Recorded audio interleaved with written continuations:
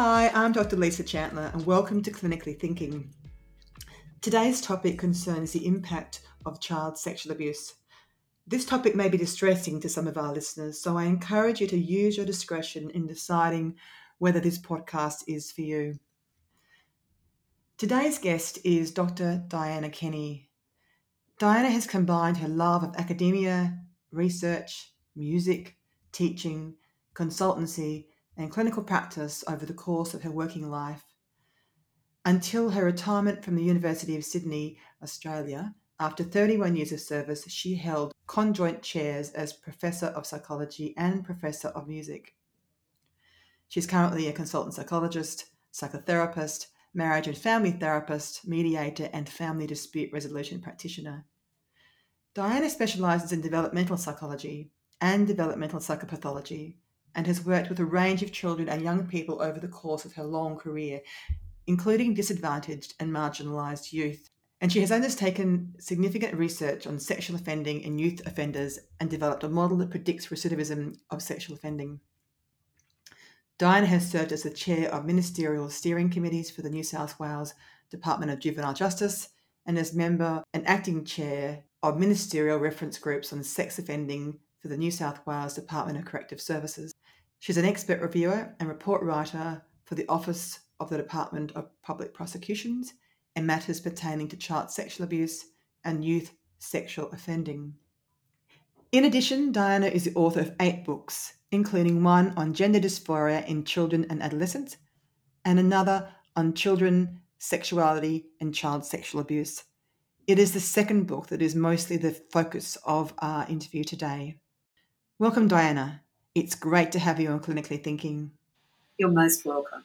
Yes, so I'd like to start by asking you a little about your career path and what led you to your research interests, which are seemingly quite different to each other. When I looked at them, I thought, this is quite interesting. We've got child sexual abuse, performance anxiety, and then Freud and other things. Can you tell our listeners a little bit more about yourself and your career path? Look, it is, interestingly, I have just been awarded a Lifetime Achievement Award by congratulations. Europe. And it involved me reflecting on the 40 years that I've been associated with the discipline of psychology and music, the disciplines of psychology and music. And I used an analogy of a river in Turkey called the Meander River because that's how my career has gone. I'm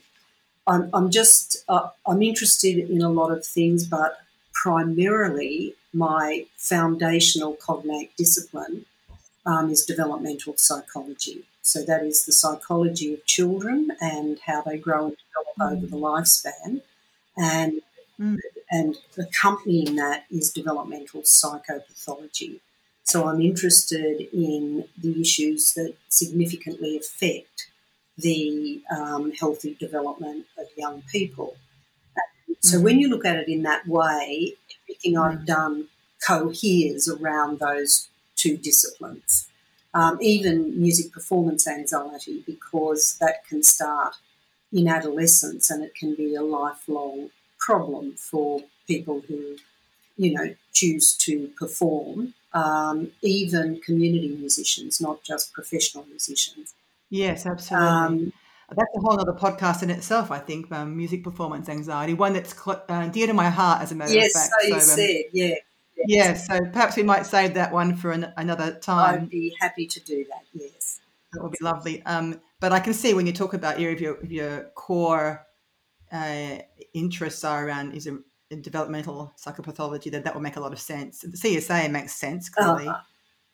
And then if performance anxiety generally begins in adolescence, then, okay, there's a thing. Well, most of our mental health problems begin in childhood, often in the pre-verbal years. And it's only very recently that there's been a recognition of that. And I don't necessarily think the psychiatric profession is completely across the fact that healthy mental, emotional, social and cognitive development starts at birth. And usually before birth, because we've got children born with fetal alcohol, syndrome, spectrum disorder. So if the Yeah. mother doesn't look after the infant in utero, well, there's going to be problems immediately. So, yeah, it really is a lifelong process. So I have to say that I have just read most of your book on children's sexuality and child sexual abuse, which is deceptively thin. This is indeed a reference book, not to be considered a light reading, although very interesting reading, and would recommend to anybody who works in the area. Well, what a bunch of areas, anybody who works with people really, because it's either children are affected by child sexual abuse, clearly, survivors, adults, the police involved in this area, social workers. There's a whole bunch of professions really that I think should be reading this book. I'm interested in starting our questions around asking you about how well you think Australia handles the notion of child sexual abuse within the legal and social context. Do you think that Australians handle it seriously and really understand the impact? Look, I've been working in the field for, quite a long time now. My first skirmishes into the area occurred, in the 1980s and 90s. And just within my professional lifespan, I've seen dramatic improvements in the way that the police and the courts manage allegations of child sexual abuse, both current and historical. Um, and I actually saw quite a number of people who came forward for the first time in like 50 or 60 years, and these people were in their 60s and 70s, who were victims of institutional child sexual abuse during the Royal Commission. Yes. Yes. And the stories that they told me about how they were neglected and silenced, and how the institutions who were supposed to safeguard these children actually were the abusers. So I've heard these absolutely heartrending stories from survivors of institutional child sexual abuse, to more recent cases where police seem to be much better informed. They actually interview children much more appropriately than they did even 20 years ago. And, they're much more willing to prosecute even when the child is the only eyewitness to what happened to them. So I'd have to say that this is at least one area where there have been significant improvements in the way that child sexual abuse is dealt with. Yeah. Well, it's heartening to hear that indeed. There's a change. I primarily work with adults, so most of my questions today are focused on adult survivors. Right. But I'm interested in one of the few questions I have around the immediate, if you like, aftermath or impact of abuse on children. One of my few questions is around the Kellogg's sexualized behaviour table, which was new to me when I had a look at that. And I think people have some sense that children do display some sexualized behaviour, and I'm kind of interested in that. And I might show my lack of knowledge, but I'm interested to see what we know about normal sexualized behaviour in children. Why is it that children as young as 3 or 4 will sometimes or engage in some masturbation, for example? Can you just talk to me to our listeners a little bit about that? Yes.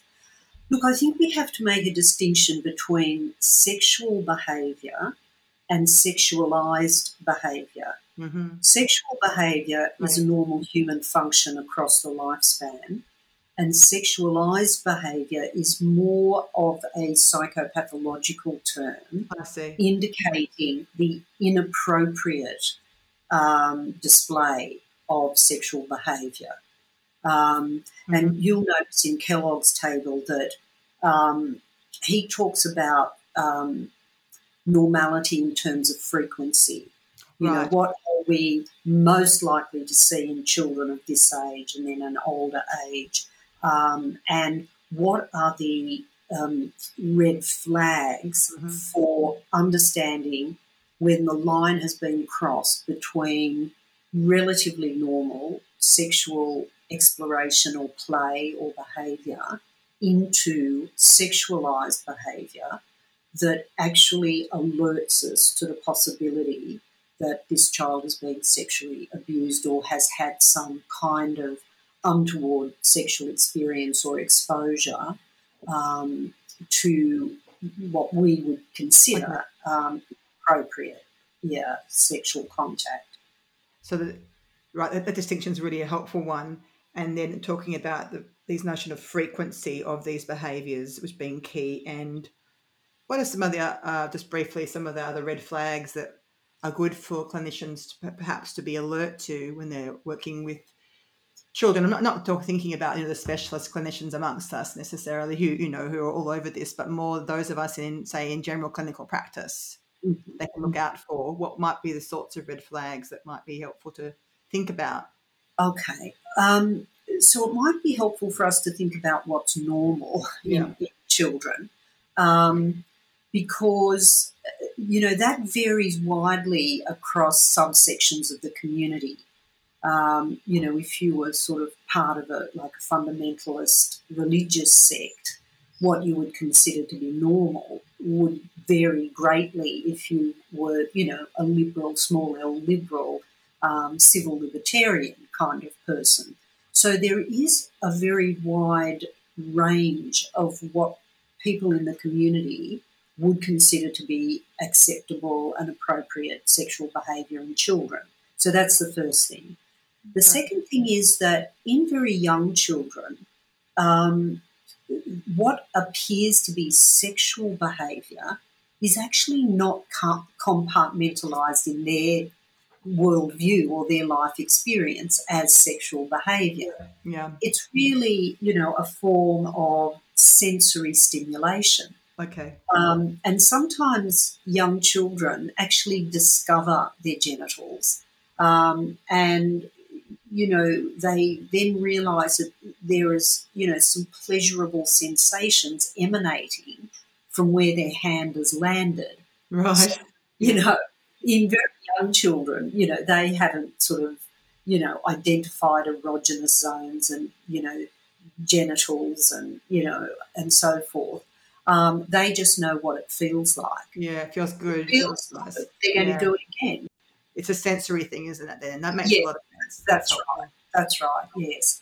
So having kind of put it into that context, the red flags would be associated with the child not being easily distracted from the behaviour or who becomes angry and hostile if, somebody interferes with what they're doing. Another red flag would be... why would that be, if I may interrupt? Why would they be angry and hostile, do you think? That's a very good question because we can't actually ask children, but it is obviously serving a greater function than sensory stimulation.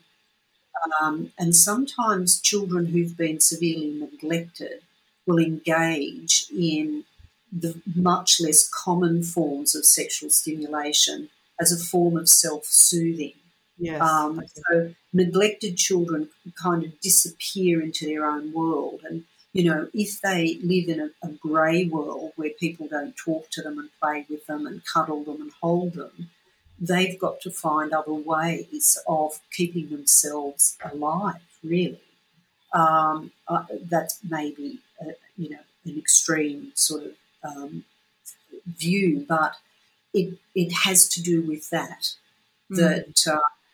And if somebody is trying to stop a child from sexualised behaviour, they tend to do it in a punitive way, especially if the child is resistant. So they might, engage in a bit of coercion or maybe even hitting. Right. So that's another sign. Another one would be that the child behaves coercively with other children, demands to see the genitalia of another child, in a play setting. I see. Yeah. So there are things that would alert most adults. I see. Another one would be seeking sexual contact with an adult. And the only reason, or the main reason, that a child would do that is that he's already had sexual contact with an adult. I see. He's Yes. already been abused, and he's incorporated that behaviour as part of something that he thinks all adults will do. Yes, I know you give an example of that in your book, which is reads makes for pretty horrific reading, really. So, yeah, Yeah. that's very helpful. You mentioned the term sex positive in your Oh, book. oh. Yes. I wonder whether you could tell our listeners a little bit more about what that term means. Look, what it really means is that there's been a shift in regarding sex and sexual activity as some kind of aberrant behaviour, clandestine.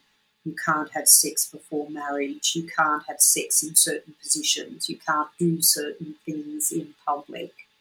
And sex positive is really just referring to a change in societal attitudes, at least in the West. I mean, we can see that they certainly haven't changed in some Muslim countries, for example, where women are forced to cover up and, disembody themselves when they go out in the street Yes. as a way of protecting men from their own sexual arousal, you know. So that's not Yes. sex Indeed. behaviour as far as the women are concerned. So it's more referring to sex is a part of the human experience. And even though there has to be boundaries around sexual behaviour and, there are issues of consent and appropriateness, it's just moving sex into a kind of a wider societal lens about what human beings are and what they do. Um, so it's taking the kind of prohibitions I see. away. Is it more of Now, a secularization of sexual practice, for example, of say amongst teenagers or even look, I think adults? I guess. yeah, I think that's Yeah. a good way of putting it. Okay. But having said that, there are things that are and will remain completely inappropriate. Sexual violence, sexual coercion, Right. and pedophilic type behaviours. And unfortunately, these things are very prevalent in our society. So we haven't got a good balance yet in the way that we understand healthy sexual behaviour. So I guess the notion of sex positive, sex positive is potentially quite a helpful term when it's about sex in a very positive and healthy way. That's Yes, what we should be aiming for, is being sex positive, being having a positive experience of it. That sex should be associated with positive experiences, shouldn't it? absolutely. But also recognising that people vary a great deal in their interest in sex, in their, willingness to engage in sexual activity. And we shouldn't pathologise people who have very low libido, and we shouldn't compare each other, and say, oh, if you only have sex once every 2 months, what's wrong with you? The only time Right. that becomes a problem is when there's a very unbalanced libido between romantic couples. So if both have a low libido, it's not a problem for that couple. If they both have a high libido, similarly, not a problem. But if one has a very low libido and is not terribly interested, and the other, is very interested, well, that is something that the couple is going to have to process and work through. But there's very, very wide variation in. So, so there shouldn't be any bullying around, different desires, sexual desires, libidos, or desires for different sexual, if I may, sexual positions. I read, I think Nikki Gemmell wrote a column about this bullying around people who just prefer vanilla sex, so to speak. and there's been a bit of a thing at the moment where people are being teased or bullied for just wanting, preferring simple sexual activity or infrequent. Yeah, look, we're a strange species. We seem to want to push the envelopes to extremes, and people who just want to stay in the paddock, um, are not considered cool or hip or with it. And I think that's a great shame because it can lead to extreme and damaging behaviours.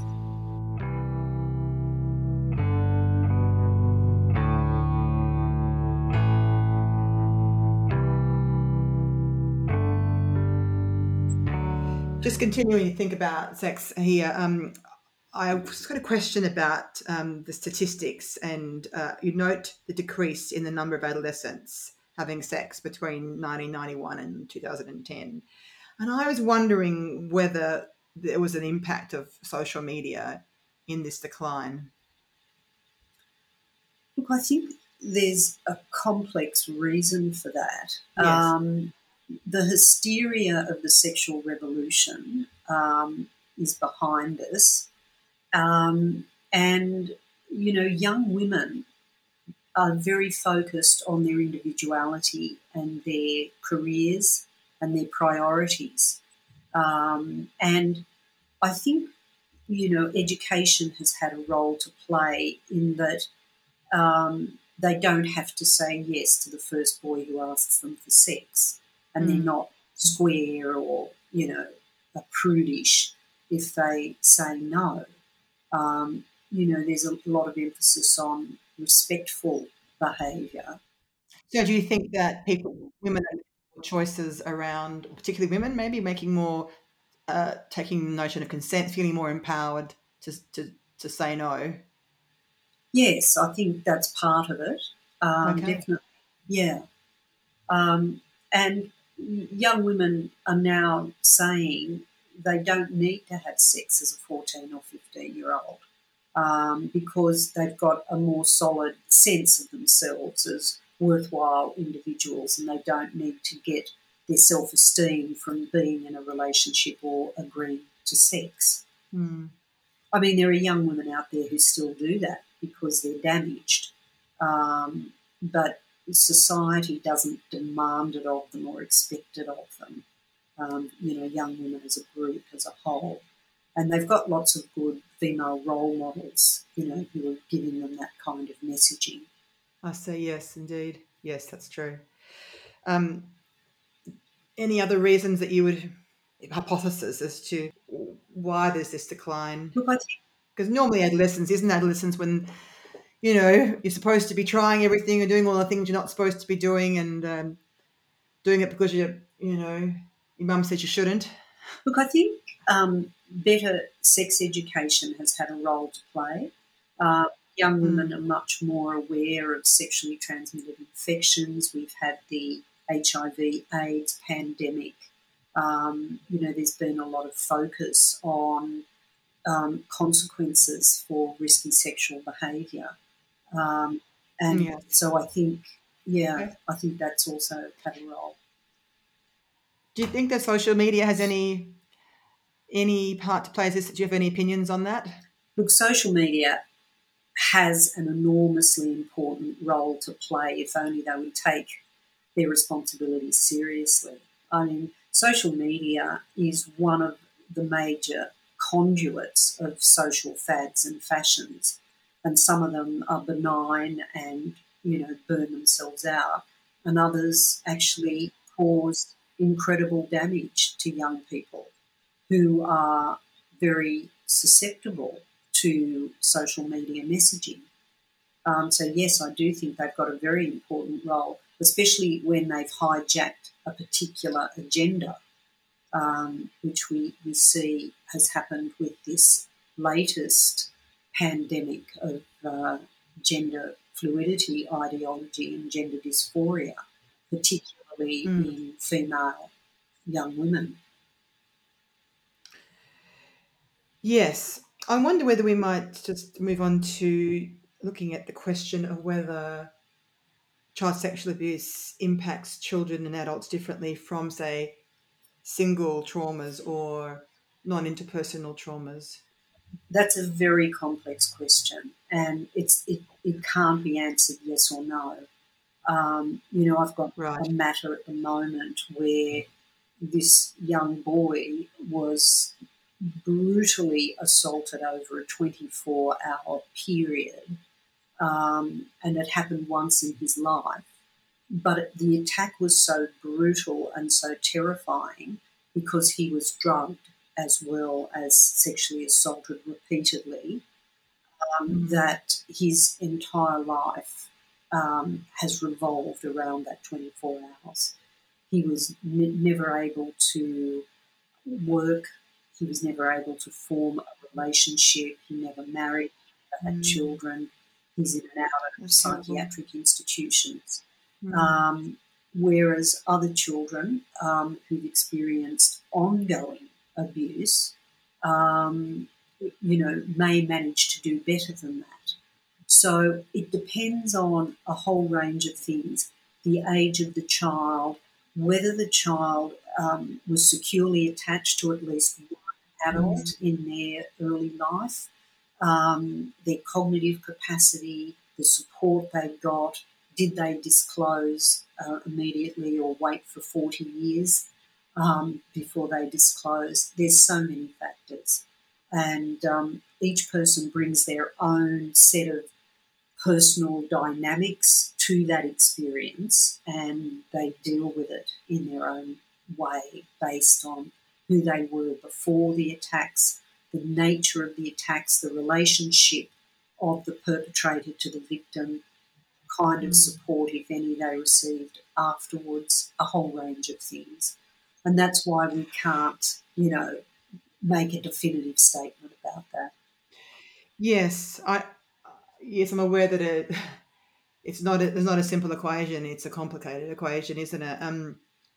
I'm wondering about the difference, if any, that's any if any sort of statements can be made around not so much like a single 24-hour horrific experience of that abuse, like you've described there, as opposed maybe to a non-interpersonal trauma. I just see this difference in my survivor clients who've undergone child sexual abuse or neglect or physical abuse, as opposed to a single trauma. Um, Wonder whether your thoughts, if there's any lessons to be learned, any differences that we tend to see in those sorts of survivors. So, by non interpersonal, are you talking about natural disasters? I guess look, I am, or motor vehicle accidents, and what else constitutes non-interpersonal? Just accidents, I suppose, are the other Right, things that don't right. generally, sometimes anyway, don't involve people. Yes, yes.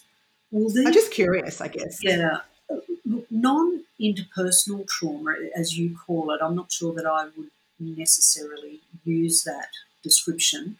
Um, What would be a better term? um, well, you might have heard of the use in the literature. There's one way of calling it. Some people say big T trauma versus little t trauma, Right. and little t is not lesser, it's just very different. So, little t trauma is relational trauma. You haven't had your house crushed by an earthquake, you haven't been made a refugee, but you've never had very much attunement or empathy from a caregiver, or you've been physically abused, but it doesn't constitute sufficient to be reported to the police, or it was never reported I to the see. police, that kind of thing. So big T and little t trauma. So the big T's are the floods, the wars, the earthquakes, and so forth. And then we have the traumas of bodily integrity, where people have traumatic brain injuries, spinal cord injuries, amputations, where they have to let go of something very deeply embedded in them called their self concept. And they have to restructure their sense of themselves around the trauma that's led to a loss of function of some kind. And once again, how people respond to all of those different types of trauma is very, very different. And it has an ecological context, but it has an intrapersonal context and an interpersonal context. And so it just depends how those domains interact, to result in the particular outcome that you get. So once again, we can't really say what's worse. Would you rather have your leg No, cut off, or would you rather be raped? It's very yes, indeed. difficult. Yeah. Yes, of course. That's very interesting. In the past, child sexual abuse was thought to be more damaging than physical abuse or neglect, but I understand that the literature has changed and the thinking has changed over the years. What's the current thinking around this issue? Well, once again, it depends on the frequency, severity, and duration of each of those different types of abuse. And the finding that young children who have been sexually abused have often been exposed to other forms of abuse. And so we rarely get a completely, clean picture of this child was just sexually abused but didn't suffer any other form of abuse.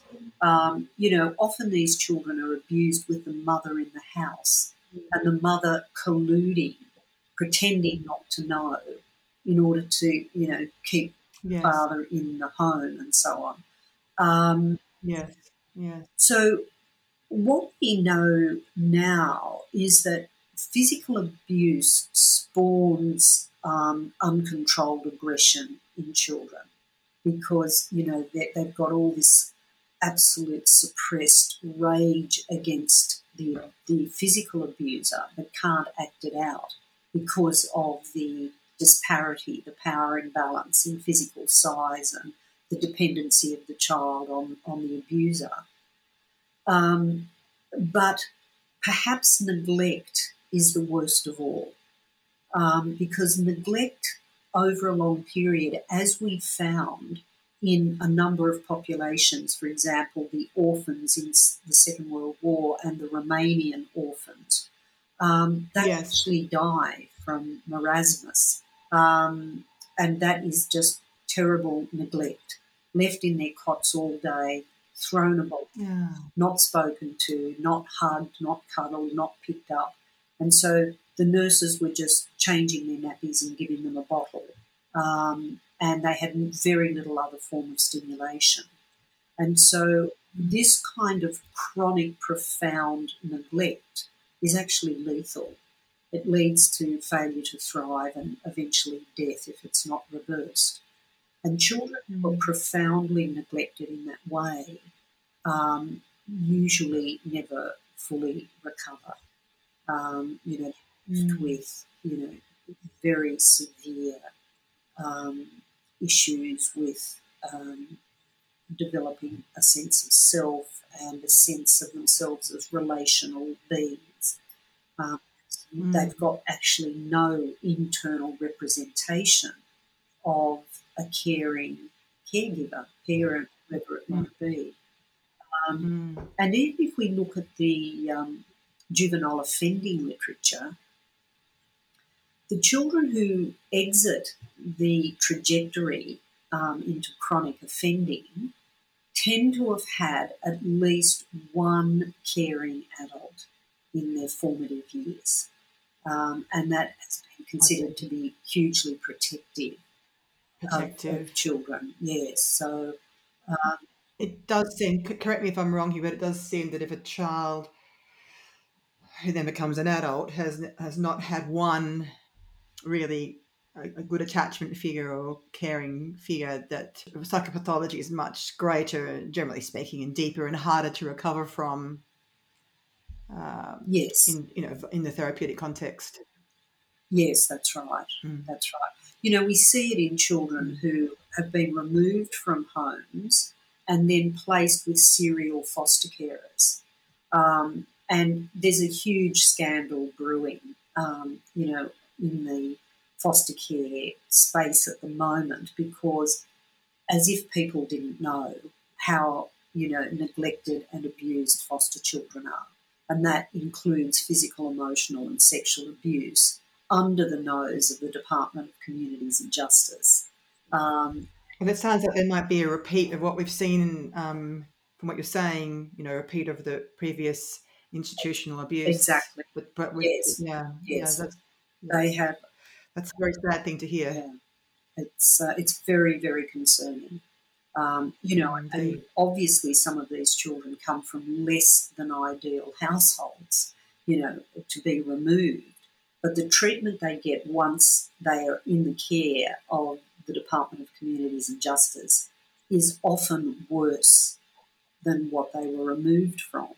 And they can suffer permanent damage as a result of serial foster care placements that neglected and abused them. Without proper oversight from the placement officers and the department itself. Indeed. What is your impression of trauma-informed practice? It's a term we hear a lot, and I'm interested to know what your impression is of it and what place you might think that has or doesn't have potentially in clinical practice. Look, I think it's a bit of a buzzword, to be quite honest, buzz phrase that, different professions pick up at different times, because trauma-informed practice is simply good clinical practice, showing respect for your patient, being attuned and empathic, being a good listener, providing a safe environment, knowing how to help the person regulate themselves in session if they become, dysregulated. All of these practices are what we should be practicing with every patient. And we do need to be particularly attuned to people who come with a significant trauma history. But most people who come into therapy have some form of trauma. And it might be very little lowercase t, by comparison to someone who endured, child sexual abuse for 5 years. But they've still got, their issues that need to be worked through, and they need, a safe, respectful environment in which to do it. So, there are probably some things that we have to be very careful about with people who come with frank, abuse of a very significant kind. There are additional,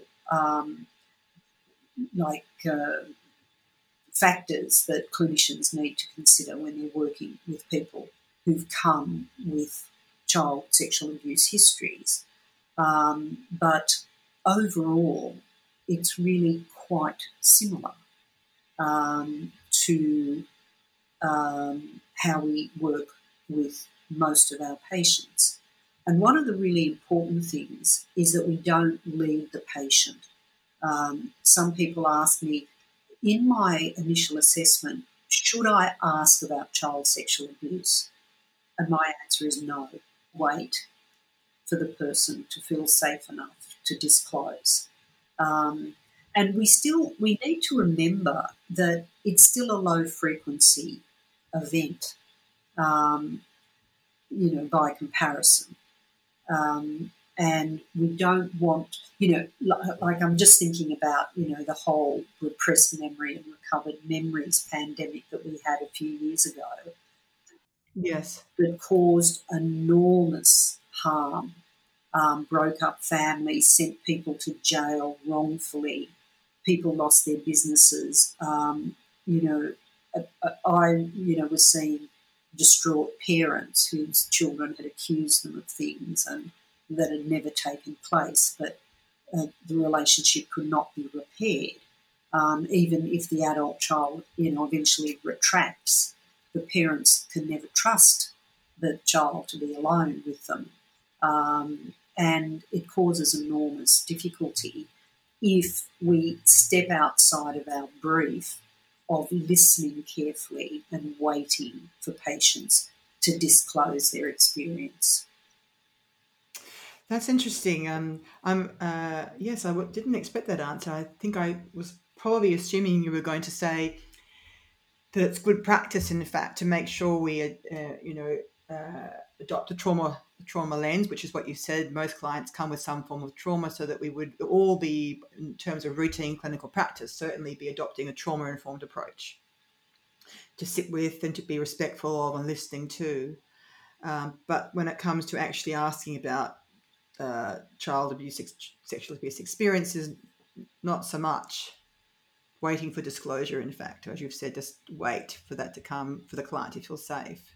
Well, I'm not being prescriptive about this. But No, I'm curious though. yes, this is my conclusion after years of working with adult survivors as well as child victims. Well, I think it's a That well-informed opinion, so I'm very keen to hear it. yes, well, that is my concern. That sometimes patients are so fragile and so dependent that they feel that they have to keep their therapists happy by being interesting.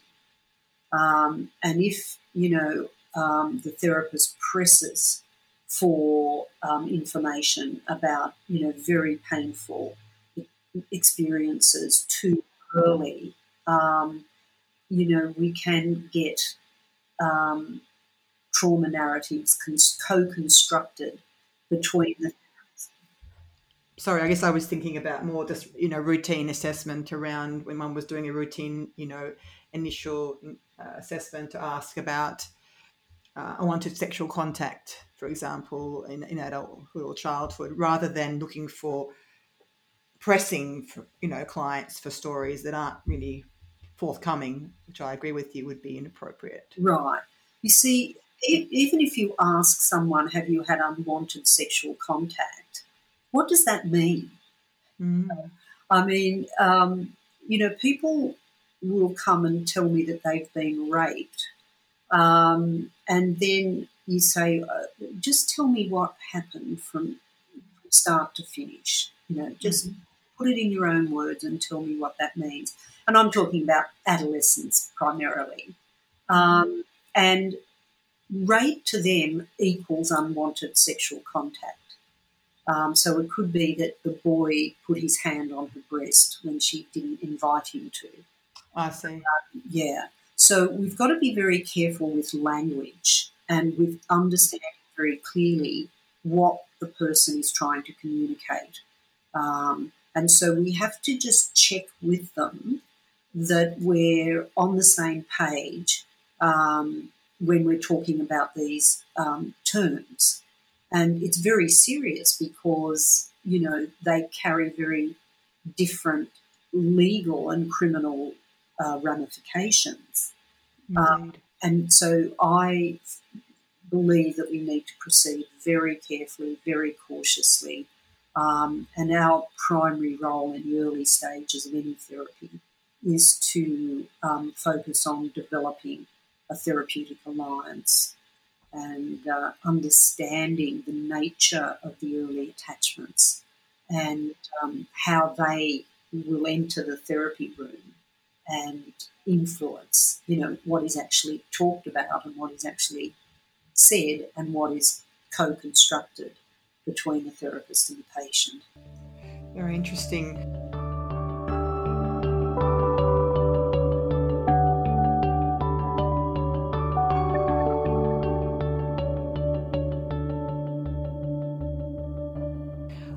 I note your horrid accounts of victims' attempts to disclose their abuse to clinicians that I read in your book. I wanted to ask you why do you think so many clinicians appear to find it difficult to hear abuse stories or sit with their clients who've had such experiences? And why can't we just be kind and supportive and listen? Well, I mean, a lot of the examples I gave in the book were from professionals other than our own.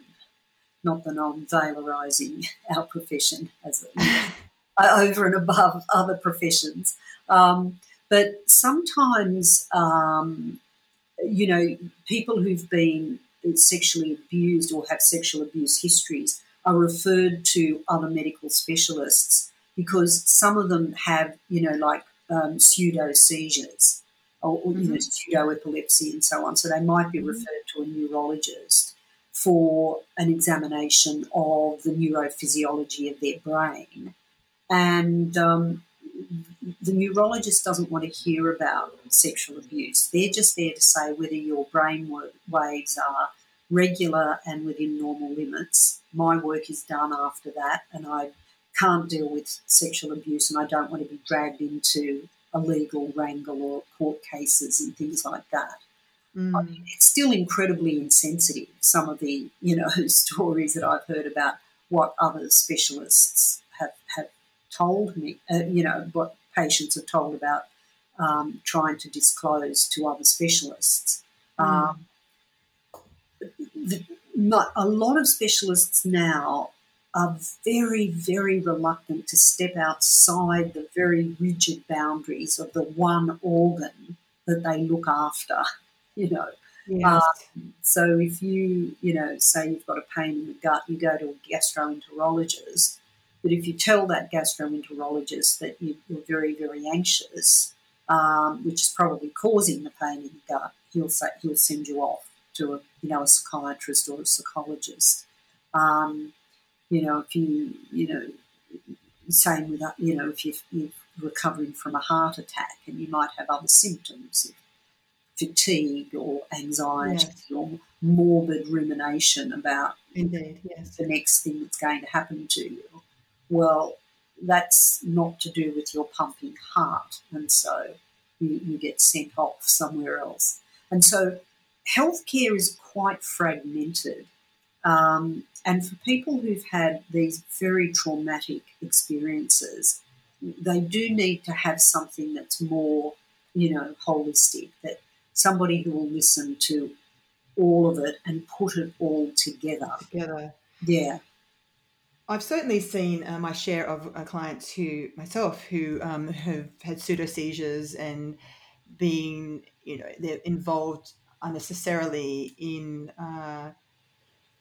um, seeing neurologists, for example, and before they've got back to me for me to say, oh, this looks like trauma, you know, or for example, functional neurological disorder, you know, is being diagnosed eventually after the seizures have been ruled out when they've been able to demonstrate normal EEGs, for example.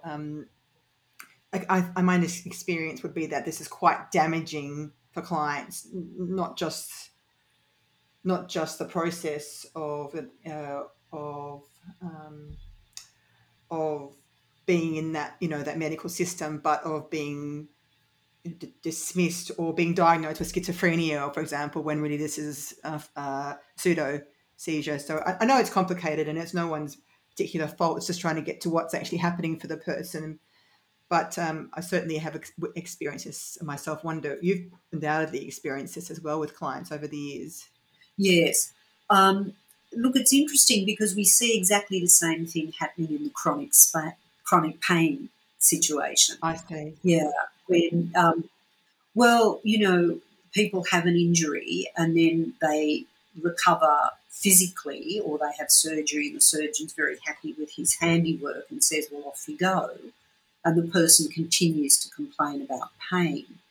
And those people, the people with chronic pain, have the same complaints about people who've experienced sexual abuse who don't feel as if they've been heard or understood or comforted or supported. Mm. So it's quite a common phenomenon, and it doesn't just happen with, you know, survivors of sexual No, abuse. It happens in other things like chronic pain. So if you can't see it physically, a lot of specialists kind of close the door on that. They've done their thing, and you know, I suppose, you know, we can understand that to some degree. And I don't think they spend a lot of time, orthopaedic surgeons or neurologists, in learning how to listen well and being empathic and supportive and, you know, trying to frame the person's mm. symptoms in a way that makes sense to them and makes them feel heard and respected.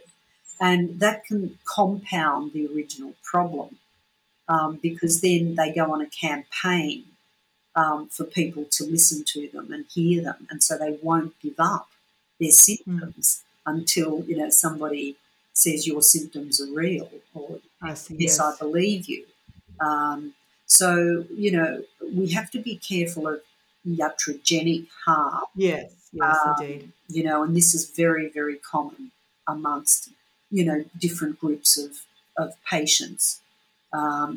People with generalized anxiety disorder have similar kinds of experiences. What on earth is wrong with you? Just get on with it.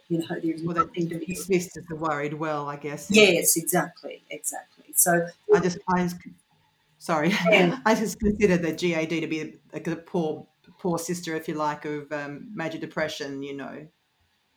Major depression is the kind of more appealing diagnosis, and often GAD gets missed or mislabeled or dismissed. yes, yes. Whereas they're really all part of the same dynamic, intrapsychic dynamic. Um, and I think all of us in all professions, we tend to, you know, compartmentalize all the different symptoms or just pay attention to the symptoms instead of the relational processes that are going on, of which the symptoms are the subject. But what we should be focusing on are the relational aspects, because often the relationship between specialists and patients re-traumatize the patient, Mm. and compound, the original issue that they went with. Because often, not often, hopefully, nowhere near as often as previously, young children would disclose something and they wouldn't be believed. Yes, No, no, no, that couldn't possibly have happened. couldn't have happened. So if No. they're now sitting in front of a specialist and saying, oh, no, you don't have these symptoms, or you might have a little bit of a twinge, but you're telling me it's an excruciating pain and I just don't believe you, that can be very re-traumatising, and destabilising. And we all have to be very mindful and careful not to add to the patient's distress in that way. I'm hearing you talk about compartmentalizing versus relational, or preferring a relational perspective to a compartmentalizing one. And I'm wondering whether I'm hearing a sense of dissatisfaction, say, with that, maybe the diagnostic approach, or in general terms, uh, and particularly around, I'm thinking particularly around trauma. But am I right? Am I hearing your own particular therapeutic biases or preferences coming through, which might be slightly different to mine? I'm just wondering about that Look, as we speak. I practice from a psychodynamic psychotherapy perspective. That I doesn't see. mean that I Yes. don't find CBT useful, Uh huh. and I find it very useful when I'm trying to train parents in managing their children's Right. misbehaviour.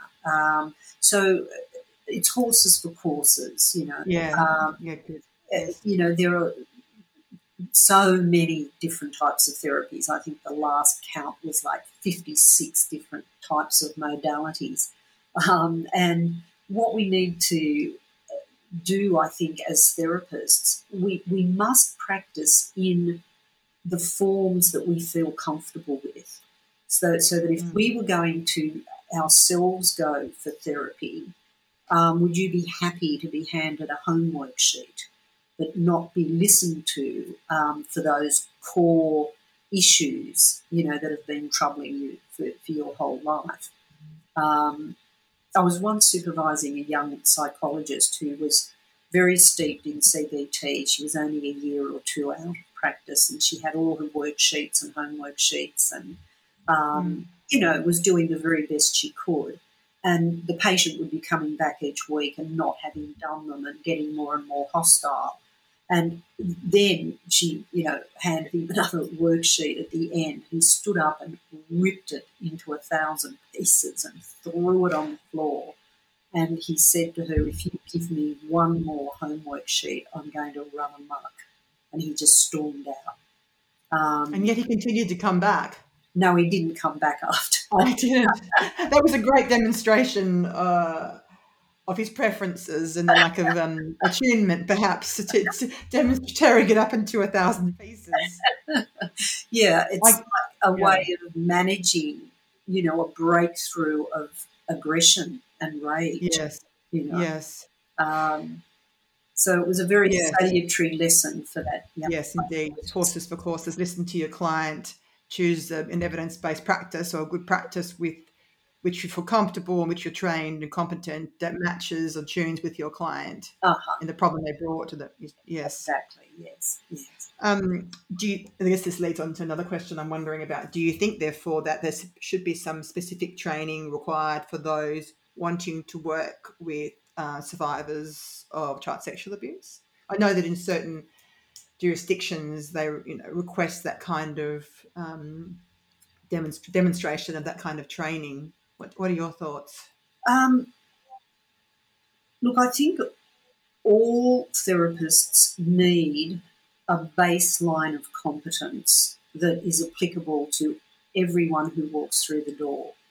And I'm talking about, the empathy and attunement, the good listening, but also the ability to construct a dynamic formulation. In other Mm, words, knowing how to bring past experiences into the room so that you can rework them and have a different, more satisfactory ending to the one you had in childhood or adolescence. mm. So I do think that there has been insufficient training in some tertiary institutions, recognising the continuity of experience from, infancy, childhood, adolescence into adulthood, and that the way that we respond to adversity in adulthood is very intimately connected with the resources and the resilience we did or did not develop as young children. And that needs to be addressed. And so, with child sexual abuse, I think the specialist training would be in what not to do, as opposed to what to do. The specialist, when you say with specialist, what are you referring to there? Well, first of all, I think people need to understand and contextualise child sexual abuse, all the different forms that it takes, and the impacts of certain experiences surrounding the abuse. Issues related to disclosure, issues related to how the person understands and interprets what happened to them. You need training in, using the appropriate language. You need to get comfortable with using explicit, sexual terms and talking about things that really would make you feel very uncomfortable in any other, setting. So there has to be a fearlessness about helping the person describe and process the experience. And if they sense any disgust or discomfort in you, it will shut them down. So you talked about the importance of clinical practice, formulation-driven approach, where I like this notion of bringing the past experience into the room, and your developmental approach to problems. I'm hearing that in the way you speak, and I love this notion of fearlessness amongst clinicians who work in this space, because it feels to me that is essential, that comfort with talking about difficult, often seen difficult things is really important if you're going to work in this space, if it's in a clinical or in a medical legal context. Would that be fair summary? Yes, that would be fair. The other thing that I've seen that does disturb me is that clinicians can get, habituated or burnt out to the stories they hear, and can get quite dismissive of patients. Oh, look, not another BPD walking through the door. Right. Oh, she tells me she's got DID, And so all these acronyms of, dissociative identity disorder or borderline personality. Yes. And if you come in with a diagnosis or a suggestion, or it's in the notes that you receive, to really search within for that dismissive attitude, that, they're hopeless, they're going to split the team, they're going to, not respond well, Yes. just going to keep bouncing back. Do I really have to take that particular person into my caseload? So, I think people working in these very difficult areas do need support and supervision, peer groups. So they do need protection, self-protection as well, so that they, can give of their best when the patient is in the room. So regular supervision, close supervision, good scaffolding for the clinical work to protect both client and clinician working in this space, it seems essential. Yes, definitely. Indeed, yes. I think you've already answered this, but I just want to check. Is there no specific cluster of symptoms associated with the long-term impact of child sexual abuse, because despite decades of research? Because there is none, or is there something else to be learned here? Look, there are huge ramifications of child sexual abuse, Mm. but they vary across individuals, and there's no particular strong cluster of diagnoses or disturbances or dysfunctions, but it can affect the person across all domains of functioning, personal, interpersonal, with regards to educational and employment, underachievement, homelessness, um, sexual dysfunction. Some of the people who've been sexually abused go on to sexually abuse. Some develop a predilection for pedophilia. So there's just a huge range of damage that can be done by people who have been sexually abused, but each one of them has their own cluster and their own individual consequence of those experiences. And if I could put a plug in here for the book, if you're wanting further detail about this, I'd encourage listeners to be grabbing themselves a copy of Diana's book and reading. I mean, if I could just ask finally, well, what next? What do you think clinicians could do better to help this group of clients? Look, I see how important it is for people to get justice.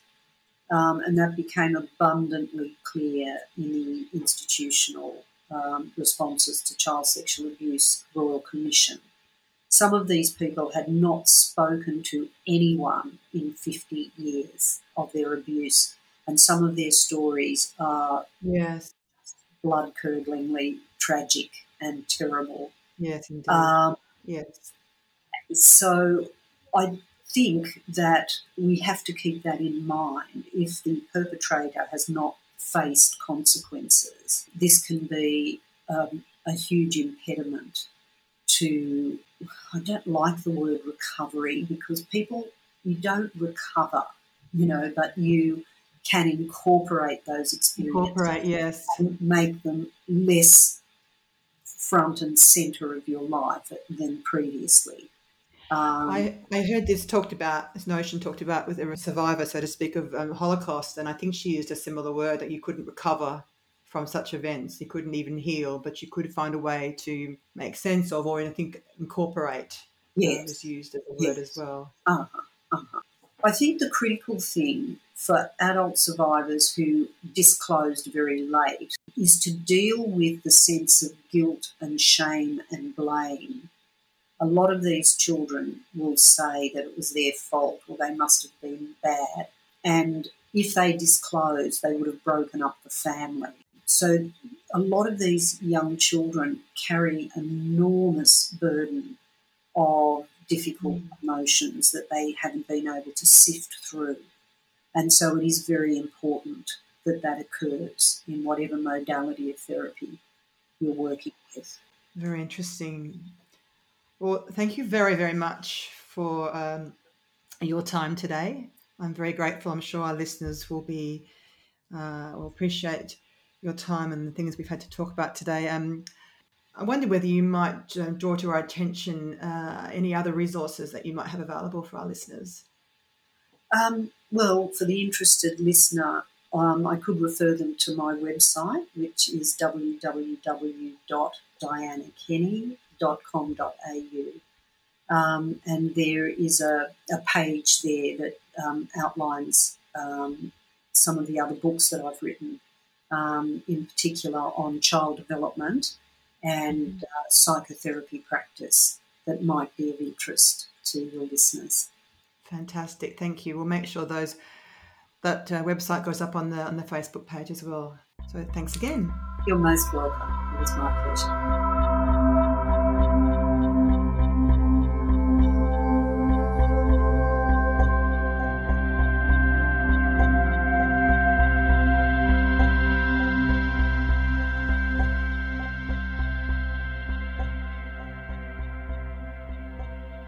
Thanks for listening.